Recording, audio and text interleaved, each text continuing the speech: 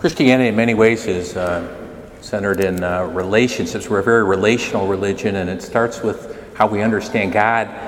And on this Trinity Sunday, we connect in a special way because we believe in God, who's Father, Son, and Holy Spirit, three persons, one divine nature, dwelling in perfect unity and harmony. And I heard one person one time say that love always goes outside of itself; it extends itself. And that's really says a lot about our God, because God is love.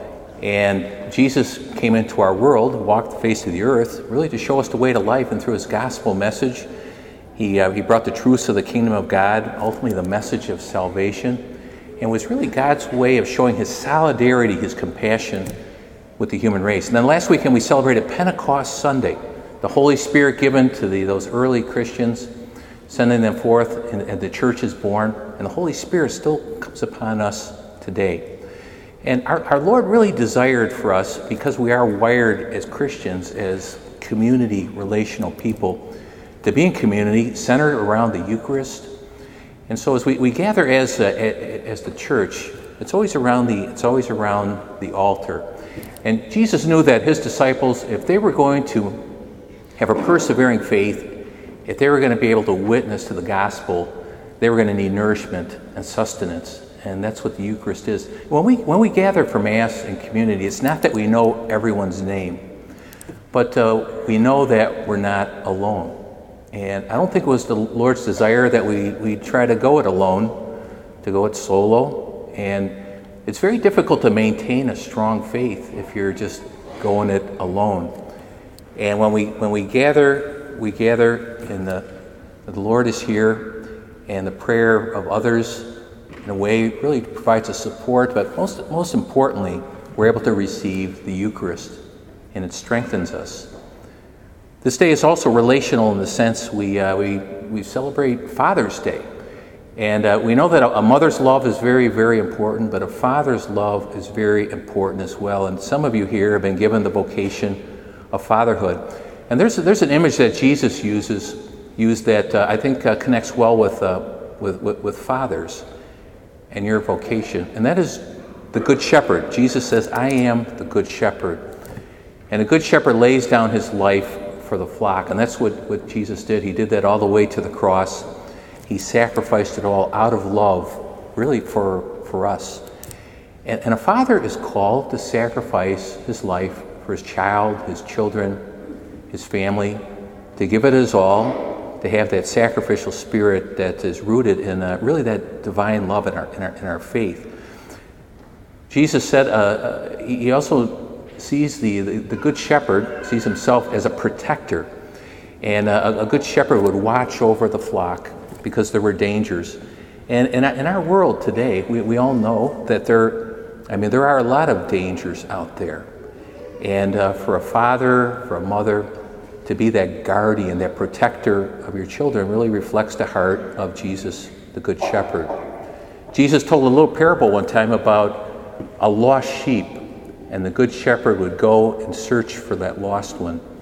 And in the messiness of family life, sometimes kids, grandkids, wander away, and sometimes can wander away into darkness. And those of us who are a little older, maybe there's a time in our life where we got off the path and wandered away.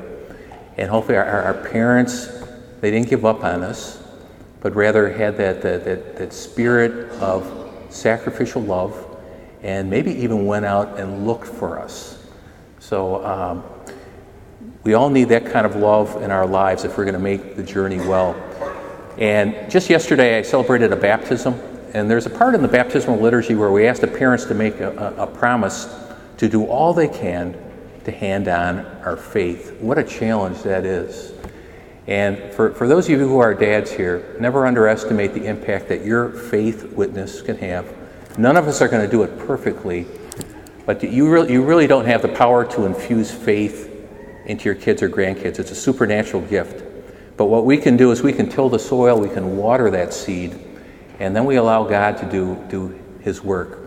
But what we're on for is to the best of our ability to witness our faith through our prayer, through our example, and through the gifts that God has given us. So for the dads here today, may God bless you as good shepherds for those you're called to be in relation with. Sometimes on Father's Day, people will come up to me and say, Happy Father's Day. And they're usually doing it in a little bit of a joking way, but there's really some truth there. I really am a spiritual father. I'm not married, I don't have kids, but I'm a spiritual father for the flock I'm entrusted to care for. And I just recently celebrated 30 years as a priest. And I'll have to say, I'm really in the vocation that God intended for me. And it's a real blessing for me to be a shepherd for the people. And during my 5 years here at St. Patrick's, I've really felt blessed to be that for all of you. And I'll have to say, as a priest, what brings me the most life, I'll have to say, like the sacraments and celebrating sacraments, because a priest is conformed and is in the image of Christ, and through that ministry, God works really to bring life. And I just mentioned the baptism I had yesterday. Yesterday I celebrated a wedding. And so that couple coming together as a married couple in Christ, being able to celebrate the sacrament of reconciliation. And when a priest hears a confession, you're really on holy ground, because people are really sharing from their soul something they're struggling with. And to be an instrument of Christ's forgiving grace, to be Christ for another, and to sense they're really experiencing freedom from guilt and shame and peace, it's really a rewarding experience. Oftentimes we're called to confer the sacrament of anointing of the sick, people struggling with an illness or some other hardship, and Christ the healer comes through that sacrament. I would have to say that what right at the center for me as a priest, in terms of what brings life, it's what we do here at the Eucharist. So our ministry is really centered in the Eucharist. And I'll have to say, I love Sundays. I'm always a little bit drained at the end of the day, but it's when people gather, this is what all the preparation, and you could be somewhere else. And we're the church. We're blessed with two beautiful churches, the downtown church and here. But you can have beautiful churches, but a dead parish. And so all of you, we're the church, the people of God. And it's such a privilege and an honor to celebrate the Eucharist and to be part of that nourishment of Christ becoming present, to feed our souls, to strengthen us out there in this tough world as His witnesses. And I love being there before Mass and after Mass and visiting with the people. A priest is there with people when they're on the mountaintop, and also when they are in deep, deep valleys, and everything in between, and all the issues of life. We don't have all the answers, and let me tell you, I'm very imperfect. Father Ganella is even a little bit more imperfect. So just wanted to make sure he's listening over there. So. He's a great guy. He did a great job when I was on sabbatical. He's going to be a fine pastor someday. So, but we do the best we can to be good shepherds for the people, and that's a priest grows a lot through his personal prayer life, but a diocesan priest is meant to be in the mix of the community and people with their lives, and it can be very challenging sometimes, but it's very rewarding too, because you feel like it can really have an impact for good and for the Lord. So I mention all this because most of you are aware, some of you might be brand new today, but are aware that this is my last weekend at St. Patrick's. So I'm being transferred up to St. Bridget's in Loves Park, which is near Rockford. And I'm also becoming a vicar for clergy and religious in our diocese. And vicar for clergy, the word vicar means representative, and so I'll be a representative for the bishop and working with the priests of the diocese. So a big part of my role will be helping our shepherds become even better shepherds and priests through continuing education, through working on assignments, and dealing with the inevitable issues that are part of life and ministry.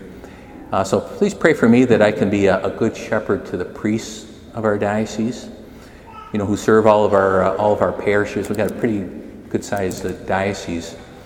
But I just wanted to say that I've really, really enjoyed being a pastor here, and I'm very sad to be going. It would be sad if I wasn't sad, because that probably didn't make a lot of sense, did it? So it's like, I think you know what I mean there. If you really invest, you're gonna grieve losses.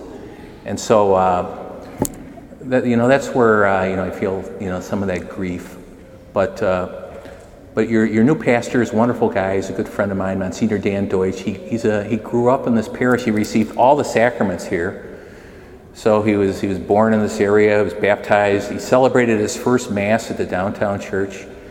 So he's got a lot of family in there. He's very happy to be coming back home, and he's really one of our finest pastors. So you'll be in good hands. So please greet him warmly, and I pray for that same greeting where I'm going to be going, because it's always a little bit awkward when you come new to a parish because you don't know a whole lot of people, and how do you turn the lights off, and where are the keys, and I mean all those kind of practical things. So please welcome him warmly.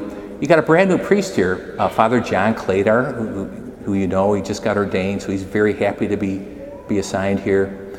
And I wish you all of God's blessings, that you continue to stay together strong as the people of God here at St. Patrick's. And I pray for me as I move on. You will be in my prayers. And I want to close here with a few words from one of my heroes of the faith for me, and that would be Pope John Paul II, who's now St. John Paul II. But back in 2002, I had a chance to meet him personally, and I always admired his faith and his courage and his intellect. And in 2002, he was very declined. He had Parkinson's. He only lived 2 more years after that, and he just struggling with with aging. And Monsignor Deutsch, he was on that trip, and 2 other priests. We were able to be at one of his daily masses, which was an awesome experience. And right after the Mass, we were able to shake his hand. He gave all of us a rosary. And it's a miracle that I lose everything. I still have the rosary, so which is great. And but around that time, he was giving a talk at a youth gathering in Switzerland, and he loved gathering with youth. He's the one who started World Youth Days, and he connected very well with young people. And in his prime, he was the best youth minister in the world. And at this large gathering in Switzerland, probably about 20,000 people there, young people. And he was sharing some reflections, and I wanted to share a line from what he shared with them, because I think it said a lot about him, his hope for them, about our faith, and about what shepherds are meant to be about. He said, "It's wonderful to give oneself for the cause of the kingdom of God until the very end." And when he said that, I really sensed he was saying, I'm going to die with my work boots on, and he really did. He taught all the way, even as he was dying. He was teaching the gospel through the way he was living his life. And I pray that I can be that kind of shepherd who gives it all to the end for the people, and with the spirit of the good shepherd. So please pray for me. You will be in my prayers. You bless my life, and I pray that you're strengthened as his disciples out there in the world. He needs us to be his presence. So God bless you always.